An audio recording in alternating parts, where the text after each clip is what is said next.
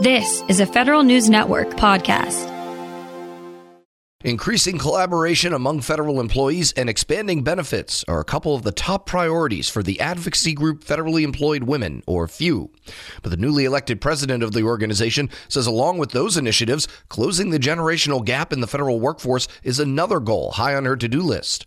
Federal News Network's Drew Friedman sat down with FEW President Pamela Richards to discuss the details of her plans for the organization in her new leadership position. One of my main goals is bringing those 5 generations together so that we can pass the mantle on. I'm a mid-level career manager. At some point in my career, I'm going to look toward retirement. And I won't be able to be in this place because my focus will shift to, looking at other ventures that may come with retirement or doing other things. But I want to be able to bring in our millennial generations and any other generations thereafter, because they are currently our future workforce as well as our future for tomorrow. So I want to be able to provide professional leadership development training that will not only prepare those that are currently sitting in the role, but to prepare our millennials to take the mantle and run with it and continue to work toward the mission and vision of Federally Employed Women. And that is to end sex and gender discrimination within the workplace and working toward the advancement of women. So many organizations now are moving toward the DE&I space and moving toward more inclusivity where everyone has a seat at the table.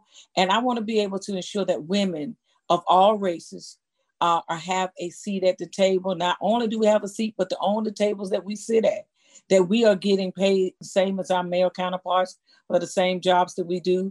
To also look at those things that normally was what affected people 3 years ago. It's not affecting people right now because we're in this pandemic posture. We're talking about the future of work. What is it going to look like? Because there are some things that we have to now consider that we didn't consider pre-pandemic, that we have to now consider post-pandemic. And something that you mentioned a little bit earlier on was also the fact that federal agencies, a lot of them are putting out diversity, equity, inclusion, and accessibility strategic plans and their own internal plans for increasing DEIA within an agency. And I want to know what do you see as the connection between those plans and what FEW is doing here with their trainings and their own advocacy here? One of our 4 focus areas is compliance.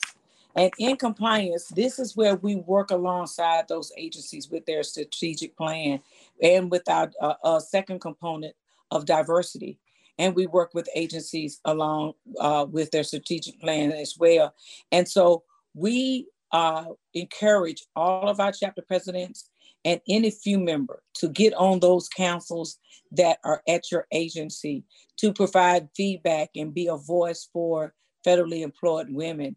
We work with close relationships with OPM, the Equal Employment Opportunity Commission, the Merit Systems Protection Board, and the Department of Labor to ensure that conformance to all existing laws and executive orders that impact federal employees' lives. FEW believes that it is the right of all employees to protect the cornerstones to equity in wages, health benefits, retirement security, employment rights, as well as wellness and health and safety in the American workforce, including minority groups. So we sit down and discuss that MD 715. We make sure that we train our chapter presidents in what to look for and what to have, those type of conversations to have with the management on certain areas in that. For example, if there's a particular area that's underrepresented in the Hispanic, Latino, X community in a specific job, we can recommend here at this college has a program that is centered around this specific job occupation. How about reaching out to this college to talk to women as they're getting ready to come out of the university as they graduate, to look at having job fairs and providing that opportunity for them to speak to them and recruit from college. We hold meetings with OPM and EOC to identify common goals and strengthen the partnerships between our organizations. You also have a newly elected board for the organization. So what do you see as the relationship between the work that you're doing and how you're going to be collaborating with the different new members of the board just moving forward? We have meetings 4 times a year to come together, to come up with the best plan that we can for our members. Each board member brings a wealth of knowledge, a wealth of skill sets. Not any of them are alike or the same. And I've personally built relationships with each and every one of them. Some of them I've known from when I was a DC Metro regional manager. And there are some others that are across the footprint of few. As we continue to learn each other and work together, at the end of the day, our common goal is FEW's mission and vision. And that is to continue to advance women in government, continue to be that grassroots organization, that advocacy for women's rights. Because I have VPs over our 4 focus areas, which is compliance, diversity, training, and legislative. And then I have special assistants that take care of specific areas such as our health and wellness, such as our mentoring program. How big exactly is FEW's membership, and is that something that you're looking to expand? We're sitting around about 2,700 members at this time. But one of the things that we will be talking about at our upcoming board meeting is extending that membership to our college students to get a discounted rate for them, because our juniors and seniors that are wanting to come into the federal government, this will be a great opportunity for them to have access to learning about resume, but also to offer discount rates for them to come to our training program, to be able to provide a track for them to help them build and have something to build on. Look into that initiative is called FEW College Connect, where we will have that discounted membership, and also connecting with other affinity groups, collaborating with them and having different events with them to expand our membership as well. And also collaborate with other employee resource groups and affinity work groups, and looking at other ways and how we can grow our membership. So hopefully through those types of initiatives, we can expand our footprint. Just to kind of wrap up, was there anything else that you're really going to be prioritizing over the next couple of months? Anything that you feel like you've missed in this discussion? Working on our national training program, because this will be our first in-person event, hopefully, since the last 3 years, because we had virtual leadership summits. So we're trying to come out with a bang, with a big training event for our members and non-members, because we do have a lot of non-members that come as well. So we're getting prepared to welcome everybody back to that face-to-face learning environment. And I'm excited about what FEW is about to do and about leveling up for success, to continue the legacy of this great organization that is carried on for another 50 years and another 50 years beyond that. So we're building that legacy, getting that foundation firm, so that, the next generation can pick up and take off. And we've laid that foundation on them, and all they have to do is build from there. That's Pamela Richards, president of the group Federally Employed Women, speaking with Federal News Network's Drew Friedman. Leadership today, especially within the federal workforce, is being tested more than ever before. After an exemplary career as a former executive at the FBI, focused on policy and strategy, Sasha O'Connell, PhD, is guiding future federal leaders as the executive in residence in the School of Public Affairs at American University. Sasha joins host Shane Canfield, CEO of WEPA, to discuss her exciting career, the future of the federal workforce, and the lessons she's learned along the way. Hello, and welcome to the Lessons in Leadership podcast. I'm your host, Shane Canfield, CEO of WEPA,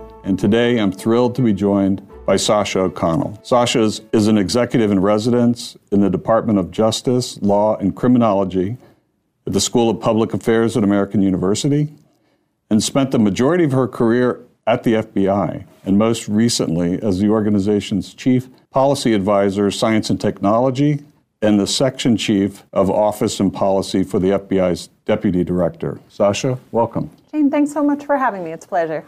Can you give us an example of someone early in your career that motivated you, and then what did that look like? Sure, absolutely. So it sounds almost cliche, but it was the dining room table. So I grew up with a stepfather who spent 30 years at the Veterans Administration at the VA, and he talked at the dinner table. He started as a social worker and then sort of rose up into management, administration, and leadership.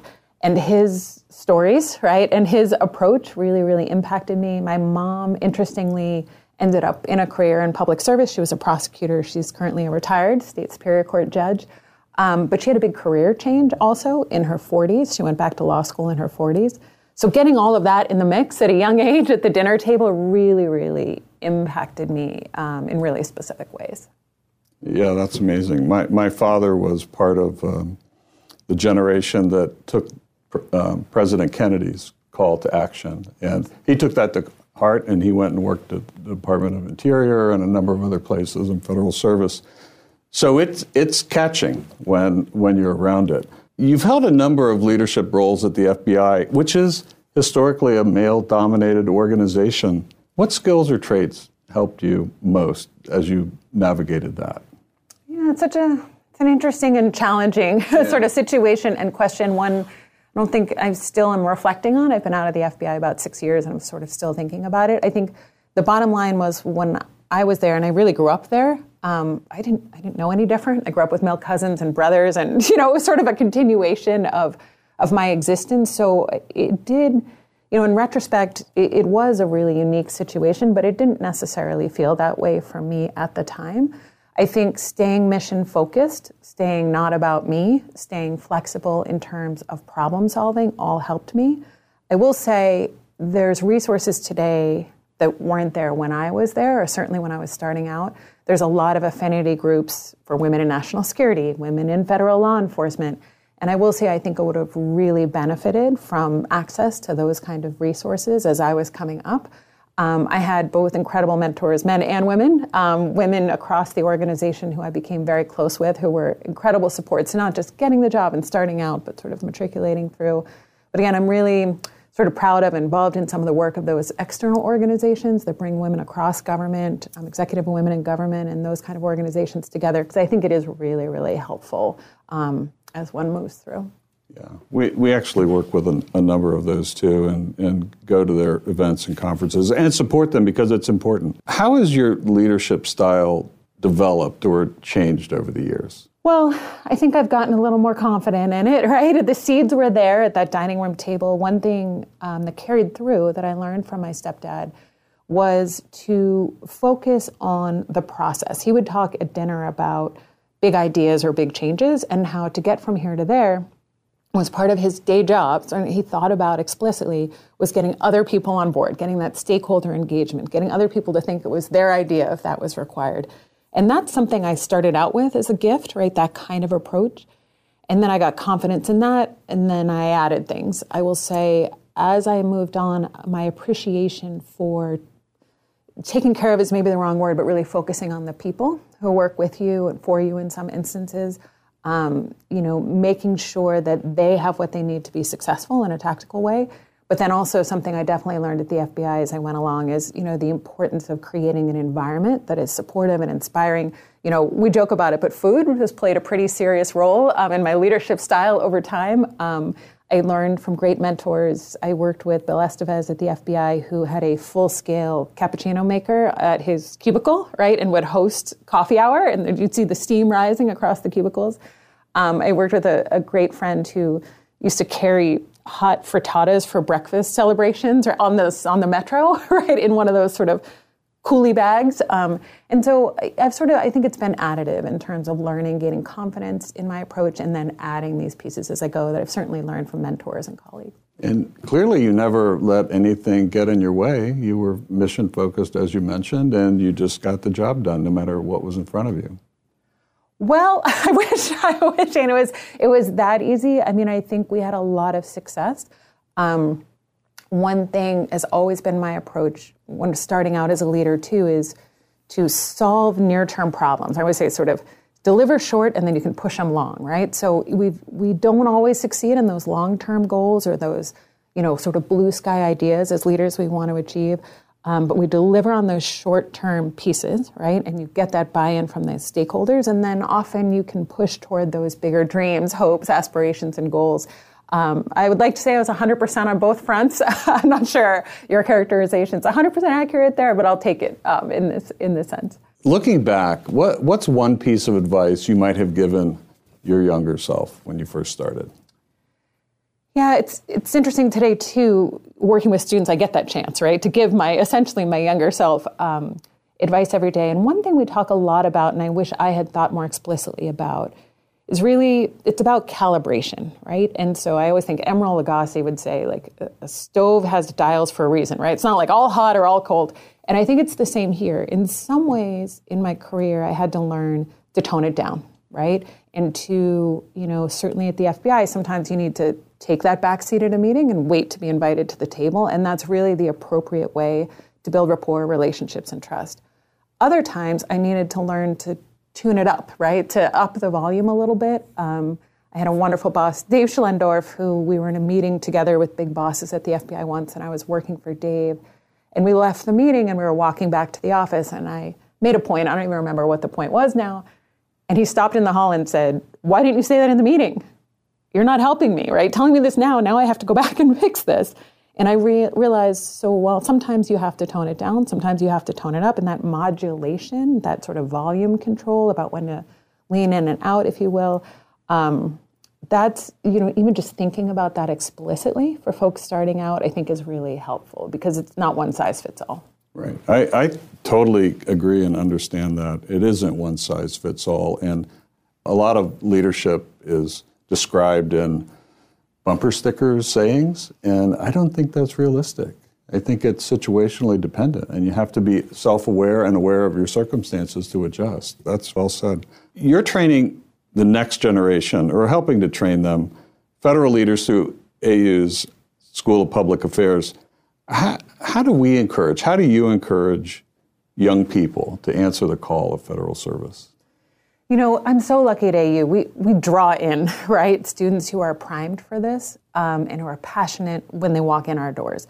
Even with that population, there are headwinds, right? USA jobs, right? Just even getting educated, these pieces. So helping with that is a whole set of work.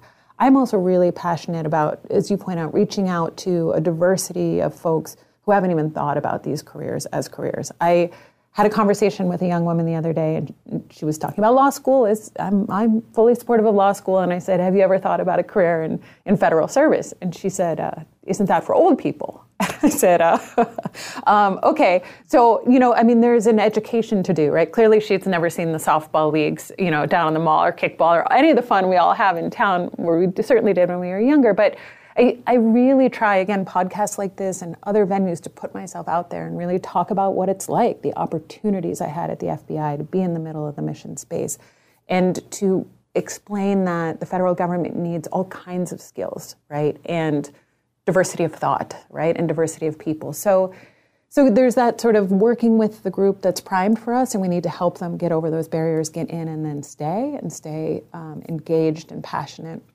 And then there's reaching those new audiences. And there's a lot of work both places, but it's a lot of fun to work with young folks who are passionate about it. So I'm really lucky in my current job. And career civil service is a great path if somebody wants to take it. Our board is 100% SES level career civil servants. They are all dedicated. They have a real passion for what they're doing. They could go work anywhere, but they choose federal service. And there's no place, I always tell young folks who ask me about it, there's no place you're going to get the level of responsibility quickly as you do in federal service, right? And yes, sometimes things move slow. It's supposed to move slow, right? We talk about the reasons for that too. But there's really no other industry, maybe some startups you might get this experience, but really where you can be in the middle of mission space, whether you're passionate about the environment or national security or healthcare, public health, and you're going to get in there quickly, and you're going to get in the mix and get exposure, experience, and opportunity for impact that's really unlike any other career. Perfect.